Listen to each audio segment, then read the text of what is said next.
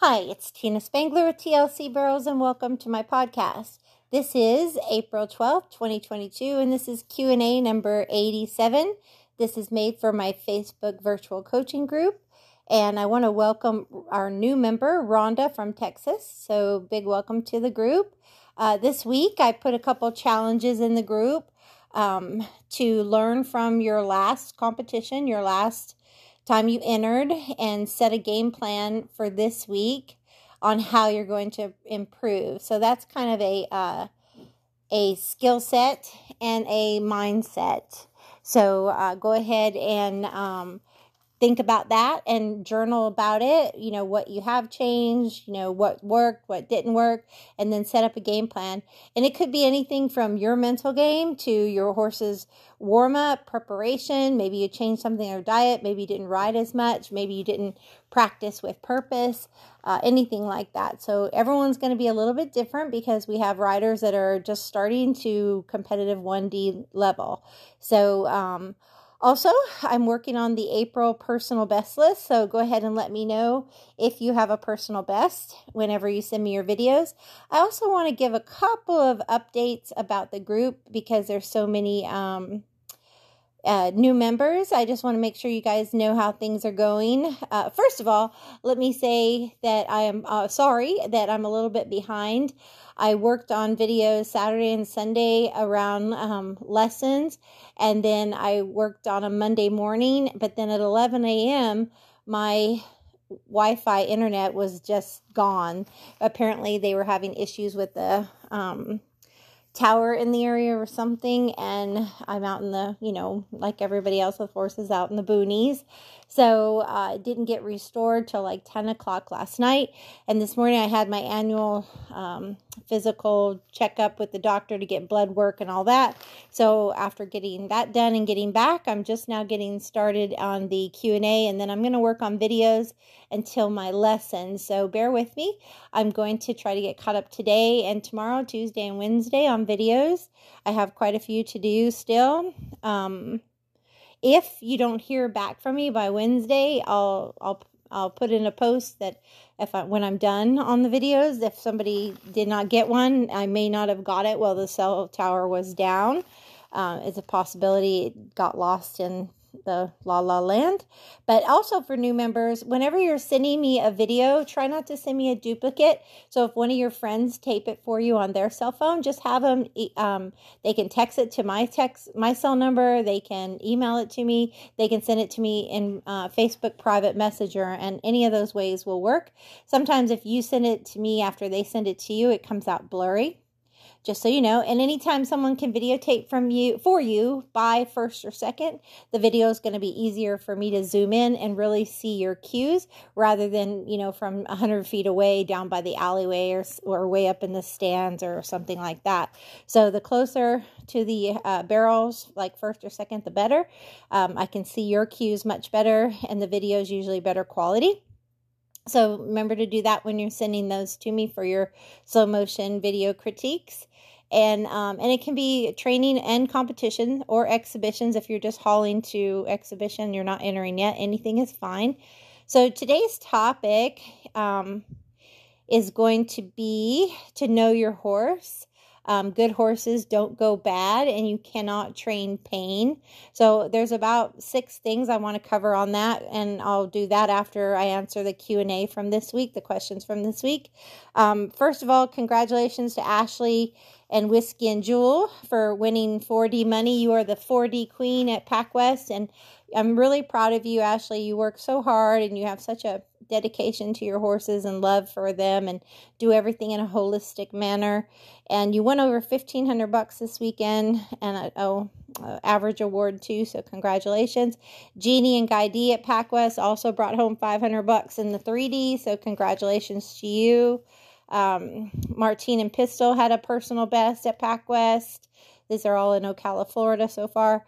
Michaela and China and Palatka had a personal best fast time on the barrels. Let's see here. Barbara and Memphis did awesome at PacWest. Just out of the money for the 2D with really tough competition. I believe over 300 riders. Mac and Suspicious ran 15-1 15 ones 2 times. Super consistent. Congratulations to you. Nancy met some goals with her girl Toot, and Earl had clean runs and solid patterns too. So Danielle and Solar had a personal best as well. They went in there and made 3 beautiful runs, I believe 14, 3, 5, and 7, something like that. I'll be getting to those videos today as well. But congratulations to everybody. Kelly, Brandy, Christine, Nancy, Danielle, Mac. There's quite a few that I still have videos to do. So I'm going to get to that right after I finish this Q&A. So the first question I have is, how much is too much barrel racing? And to answer that question, it really depends on your goals and the individual horse. For me, like I said, I buy most of my mares at 3 and do basics at 3, teach them the pattern and haul for exhibitions at 4, and start competing at 5. Most of mine never went more than twice a month, and I'd average 30 to 40 runs a year on them. And that's including, throwing in a few super shows, maybe 3 to 4 super shows in there, and a few rodeos.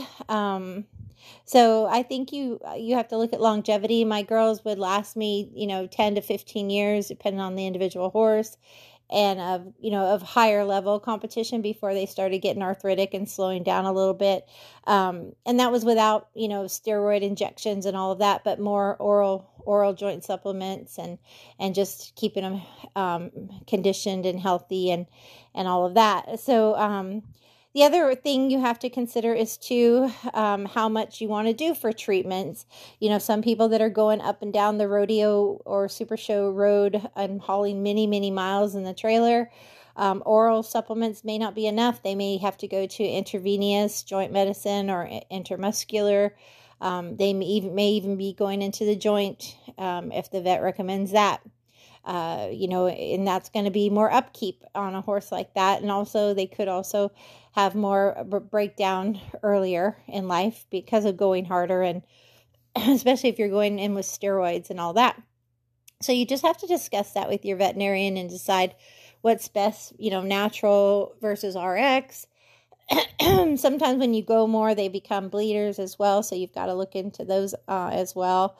So I think as an individual need is another thing to consider. Some horses are hotter than others and can only handle 1 or 2 runs a month. Others can handle going, twice a week or, once a week, and they're okay. And they don't mind super shows once a month. Others might only be able to do a super show quarterly.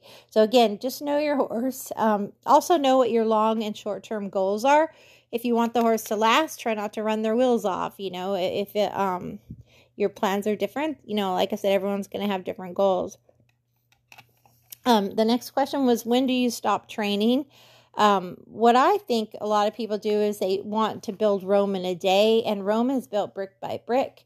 So try to quit on a try. They don't have to be perfect, but build from that. So if you go out there with a practice and purpose in mind, like today I'm going to pick up my right lead and lope a quiet circle, start with developing that trust with them and that work ethic, and don't just start loping circles, but start preparing them for loping circles by, getting their face left, right, and down, being able to pick up their shoulder and do leg laterals or 2-tracking, be able to push the hip in and set them up for a lead departure at a walk and not take it, and maybe do some leg laterals at a trot, and, things like that, where you're setting them up for their body being broke loose and being able to feel them be able to take the lead just by setting it up, that kind of thing. And always quit on a positive note. So if they're trying, that's a good place to quit. You want to always stop when a horse is calmer. If you're working them and all of a sudden they get a little bit hot and you're ready to be done, you're going to need to slow things down and get them settled back down before you finish, because you do want to end on a positive note and a horse that's calmer than you began. So that's what I would do for that. The next question says, how to develop a horse that really likes their job. I feel like there's 4 ways to develop a horse that likes their job. One is the most important, and that's a solid foundation. It takes time. It takes patience. It takes a lot of sweat, blood, and tears, of wet saddle pads and just highs and lows. It's not always easy, sometimes frustrating, but spend the time on the foundation. Many people come to me and their horses are stiff as a board. And the first thing I start doing is try to get them to develop a light, supple, responsive, soft horse that knows how to give their nose left and right and down and can move away from pressure for their, off your leg for shoulders and ribs, and you can put their hip in or out, all of those things, transitions off your seat, working off your body, pretending like you don't even have reins, loose rein riding, that you can do transitions from a fast lope to a slow lope, a post trot to a sit jog. All of that from body and energy would be awesome. So really spend that time on that foundation. You don't want to take someone who's in elementary school and put them in high school any more than you want to take a horse that doesn't have a foundation and put them in a barrel race. Number 2, I would not ask for speed on the pattern until they've mastered it at the current speed. So in the beginning, you're just trot walking the pattern. And when you finally get to where you're just loping the pattern and it's pretty and you decide, okay, I'm going to see where we are on the clock, and you start entering and you're 3 seconds out. Well, maybe it's not the time to enter yet. Maybe you should just stick with exhibitioning longer. And then when you're closer to 2 seconds out, that'd be the time to go. And then once they're consistent for maybe 6 months to a year, running the 4D or the 3D, and they're showing that they have more potential to go faster, then do that.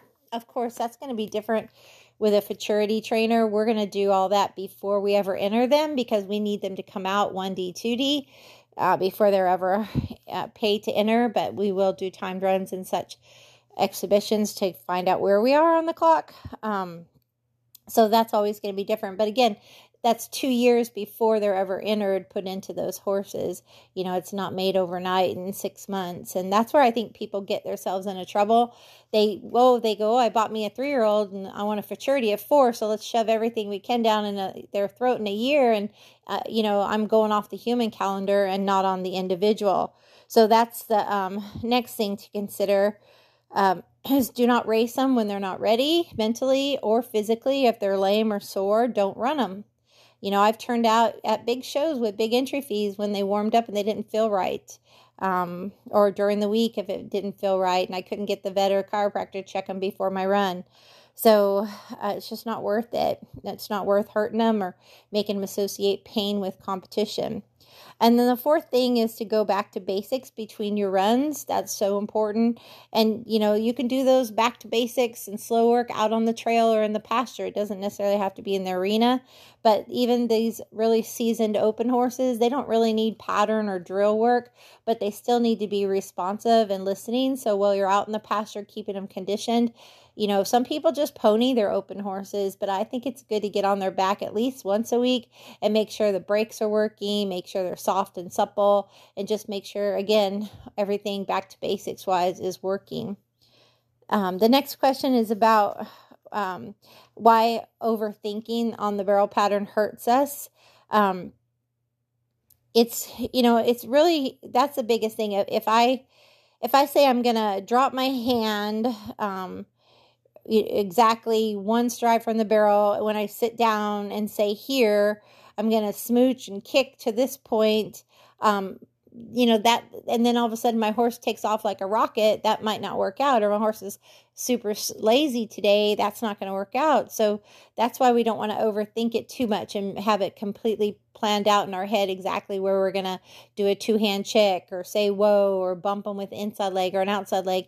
You really do have to visualize a smooth run as far as you sitting up, you sitting down, riding to your spots, position, all of that. But, your pockets, all of those things are important.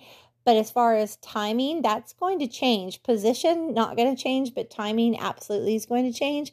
And so there might be, it's better just to be in the moment.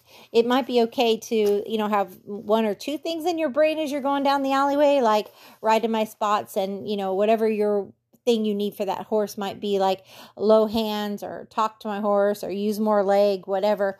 But don't say I'm going to do it exactly here, because then you are thinking and you're mechanical and you get behind your horse instead of being in the moment with your horse and being assertive and being proactive instead of reactive. So a good way to work on that is in your slow work during the week. Slow work is how muscle memory becomes automatic when you go fast. So the next question is, how do I keep my hand forward? A reminder. I'm thinking about putting a ribbon in their mane. Sure, you could try that if that helps you keep your hand low and forward by seeing that ribbon, up on that, maybe put it up closer to the bridle path where you're looking between their ears, and you'll have to look there. You'll see that bridle path and you'll see that red ribbon right up there by their headstall, not on their ears or headstall, but right at the tip of their mane, maybe where the bridle path is, and just put their hand low and forward just as a reminder. That would be a good idea. But again, slow work, riding one-handed patterns like the D pattern, set up a really big D pattern and do that whole thing one-handed will help you as well, because it'll make sure that you're riding more with your eyes and your body, your voice and your legs, and less with your hands. So that would be good. This question is warm up off one side. Oh, okay. This rider felt their horse was stiff on one side. They weren't roll backing very well. They weren't circling as good on one side. So honestly, if I'm feeling that, that's when I'm going to go see if I can find a chiropractor. I may turn out, but I'm not going to risk running my horse if they don't feel good. And I'm going to have the vet check them over. Sometimes you can sneak in there, but if you go out there and just say, okay, I'm not going to touch them. I'm just going to let them work. I'm going to sit, just talk to them, whoa, here, smooch at them, whatever. And then if they don't work good, then you've got an issue. But I could always tell if my horses were off, like if they were loping instead of going forward, it was more of an up down. I knew their hips were out. If I was trying to do my circles and they wouldn't let me pick up their shoulder, I knew their shoulders or neck were out. So if there's little things that they're bracy, or even if they're acting a little hyper, that can be indicative of lactic acid in the muscles and their muscles are tight. Things like that. So you just really got to know your horse, and don't run them if you think they're sore. Give them a vacation, give them rest. If you've been training hard and you've gone to several, give them a week off. Let them have the chiropractor and a week off. It's always a good idea, or maybe just trail ride, whatever the vet or the chiropractor thinks would be best. This one is about being very stiff and stalling in the turns and catching barrels leaving. This next question. So on this horse, it's very important in competition. You're thinking smooth. You're looking at spots 1, 2, and 3. Your hands are low and forward. You may have to drive more with your feet, smooch more with your voice, and completely look between their ears 5 feet around the entire barrel, because this horse is going to lack that 4-wheel drive and try to set back on you real hard. And you may have to sit up and use your horn to pull yourself up a little in the turns. Even if you lock down a little bit going in, you may have to sit back up to keep forward motion around the barrel. But in training, I would do all lefts, all rights. You could do it with 3 barrels or 4 barrels. And I would trot and lope 5 to 10 foot circles and really work on flex and fluidity on that stiff, sticky horse. Let's see here. It is, and also about going to the horn. What's better, 2 hands or 1 hand between the barrels is the next question. And honestly, what's better, 2 hands or 1 hand between the barrels? It's really going to depend on the horse. If you have an open horse, a rodeo horse, you might ride them 1 hand through the whole pattern and be just fine. But if your open horse anticipates a lot and they're going to cheat you going in, they're going to want to really turn, they may require you to sit up and stay 2 hands until you get to spot 1, or maybe a stride before when you sit for rate, when you're 1 stride from the barrel. But the key is, even if you do go to the horn on that kind of horse, don't drop your hand. Keep your hand still in the position of the go position. Even if you get on the horn, you can still keep your hand forward. You can still sit up. You can still look between their ears on that horse that anticipates. Normally, your young horse, your futurity colt, or your first year novice horse, they're better off with 2 hands between and 1 hand around, because it just gives them more confidence to keep their lines straight and not drift to too small of or too big of a pocket. And, because once you're on the clock, the less adjusting you have to do to the horse, the faster it's going to be. Anytime you've got to correct a horse, move a horse, check a horse, it's going to cost time on the clock. So the more you can just be quiet and smooth and precise, the better. Straight lines, round turn going from spot 1 to 2, pivot out at your pivot spots. That kind of thing is best. So let's see. Is that all my questions? I think so. All right. So let me see here. The topic is knowing your horse, and you can't train pain, and good horses behaving badly. So that's what we're going to talk about. The first thing we're going to talk about is a good horse doesn't just behave badly. So you've got to figure out why. I recently had a client come for a lesson, and when I watch them tack up, and I look at horses' backs. I watch when they throw their pad on.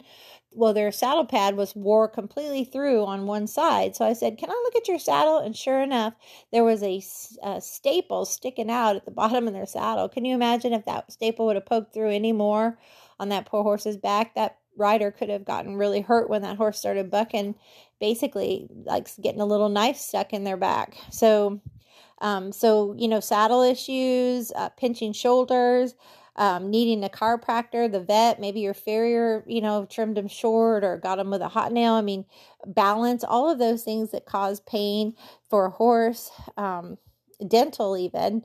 There's a lot of things that are, ulcers, lungs bleeding, all of those things that can cause pain can make a horse act hyper, not work, not want to go in the alleyway. So you absolutely have to know your horse and know what's normal for them. And realize, what did I change, or what maybe haven't I done in a while? Have I not, had them checked by the vet? Have I not had the chiropractor done? Have they acted any different? Are they coughing after a run? Are they having a hard time recovering? Any of that stuff. Did they slip or trip at the last barrel race? Were they overexposed by something? Was it scarier than a normal environment? Maybe it was a county fair or something. So think about all those things and think, why would my horse all of a sudden have a bad run? Was it me? Was it something else? Okay, so the second thing, I noticed a trend now. Everybody's got Beamer blankets. A lot of people are just doing MagnaWave services, but they're not trained in chiropractic or massage. And that's all great. Those are all wonderful things, but that doesn't mean you cannot do the other stuff. I think those things are important to keep to do in between the vet and the chiropractor and maybe the massage therapist. But I do think it helps to get someone who's certified and trained in those fields to take a look at your horse, because just a MagnaWave isn't going to fix a chiropractic issue. Just a Beamer blanket's not going to fix that. Just a massage isn't going to, and the third thing I want to talk about is people miss things. I've had vets miss chiropractic issues. I've had chiropractors miss tendon and ligament issues or joint issues. And it's not there, you ask 5 vets, you get 5 opinions. You ask 5 trainers, you might get 5 opinions. You ask 5 farriers, you might get 5 opinions. That's just how things are. But it's your job as their caretaker to really evaluate, does that sound like my horse? Does that sound right? Or do I need a second opinion? Do I need to dig deeper? So don't just get where you're, what am I trying to say? You are very narrow-minded and you only believe your chiropractor or you only believe your vet. Don't be afraid to think outside the box and get a second set of eyes on your horse when things don't seem right to you. Okay, and then the fourth thing, and also you should know if it's working or not working by the results afterwards as well. The fourth thing is coaches will miss things too.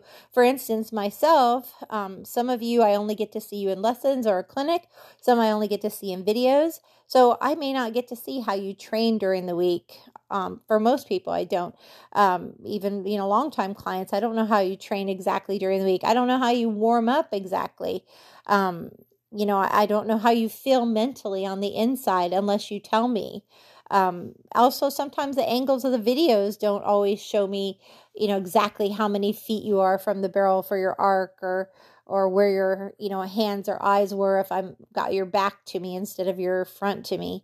So all of those things all those things are little things that I, as a coach, am going to not know unless you start giving me feedback that, I'm feeling this way before my run. My horse acts this way at home, but not at the barrel race. They act this way.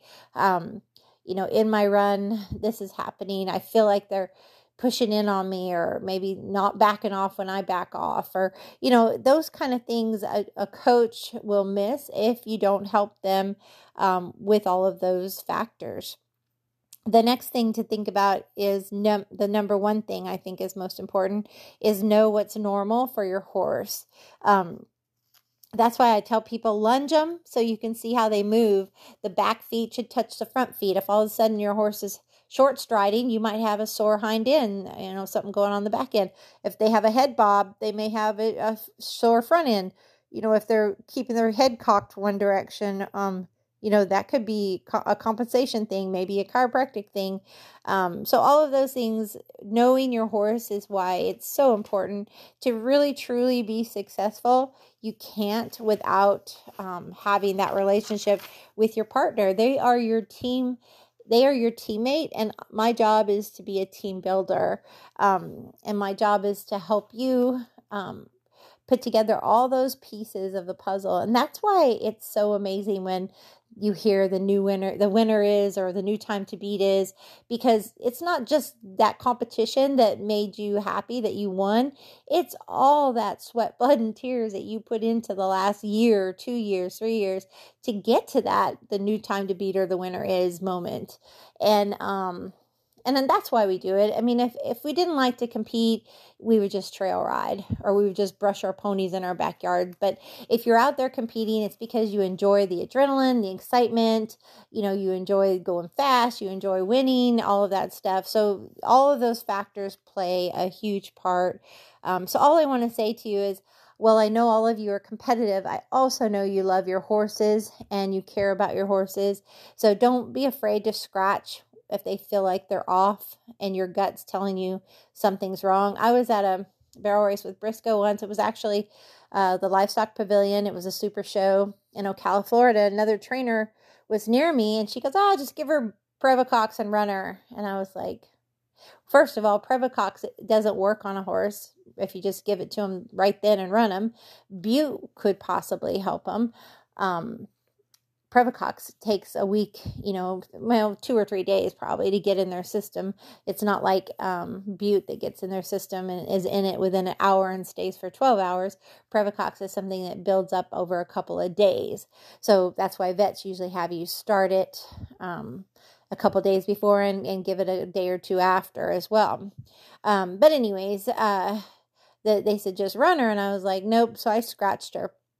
And I was glad I did, because once in my career I didn't scratch when something fell off and my horse ended up straining a tendon, and I've never forgiven myself for that.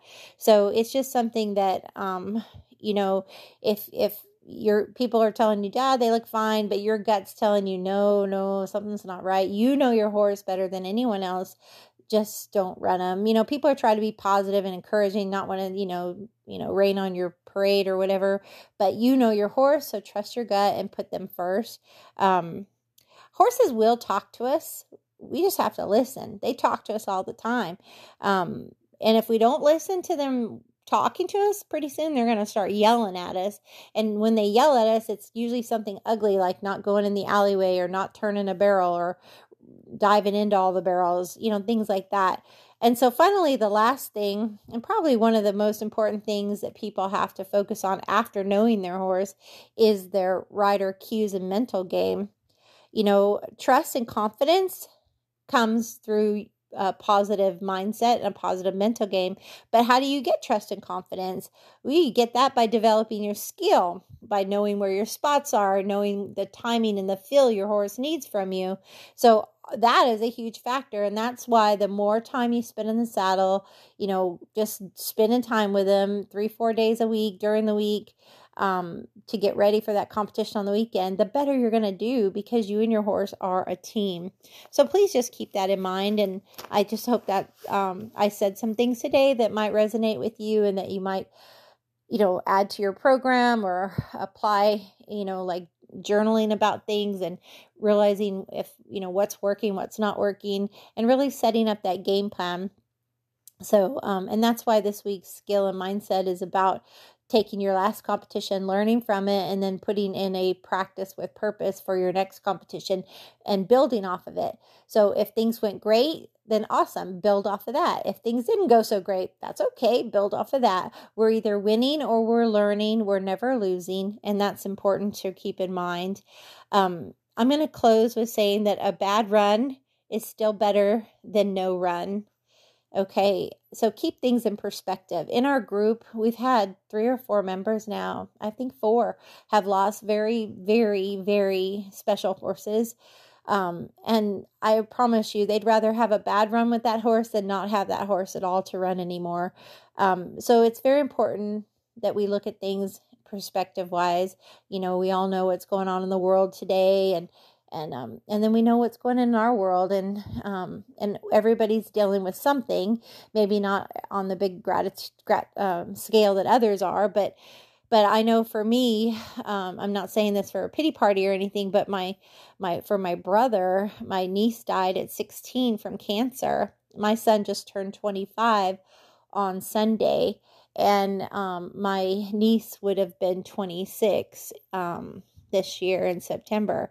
So she died at 16, 10 years ago. And it just is very heartbreaking. I remember I flew home when they knew she had cancer. Everybody wanted to get together and have fun and just have a whole family reunion. So we did photographs with her. We went bowling. We barbecued. We watched movies. We were going to go watch Peter Pan, the musical. And on the way, she started having a seizure. Ambulance had to come and take her to the hospital. And the awesome part is the star of Peter Pan, it was a woman. She went, I can't think of her name right now. I apologize. She's famous. And she went to the hospital and met my niece there after she heard once the Peter Pan show was over. It was really special. And all the firemen and paramedics were there. And it was very wonderful. But only, I think we were there in January, and I think she passed away, not even like just after that, the holidays, got to her 16th birthday and then passed away after that. So cancer is a horrible thing, and for my brother, for my family, to lose a child at 16 years old, that's something you don't ever get over. You don't ever come back from it. You learn to deal with it, and you learn to trust in God, and that was her favorite, scripture, Proverbs, 3:5-6, trust in the Lord with all your heart, not understand, even when the things you don't understand. And, that was her thing. She never hated, she believed, she never, why me, and it's just, that's what I'm saying. So perspective is so important. A bad run is nothing compared to a loss of a horse or a family or, all of those things. So just be so grateful for all the good stuff in your life. And I guess that's what I want to leave us with today is there are some days that are just stressful, like going to the doctors, the whole insurance thing. I mean, that stuff's silly. I mean, it's silly, right? And on an annoyance level, but it's not a big loss, So even when we're annoyed in our day-to-day stuff, we still have so much to be thankful for and grateful for: our health, our family, our friends, our horses, our income, our, just so many blessings. Our homes, living in the United States. I mean, just so many. You could just go on and on. So I guess what I'm saying is when you're out there loving on your horse, brushing them and stuff, just take it in and realize perspective at all times, and just be happy and grateful. So I want to wish everybody a really good week. Keep me posted how you do this weekend, and I'm going to get caught up on videos right now. That's my next goal before my lesson. So God bless y'all, and ride with heart.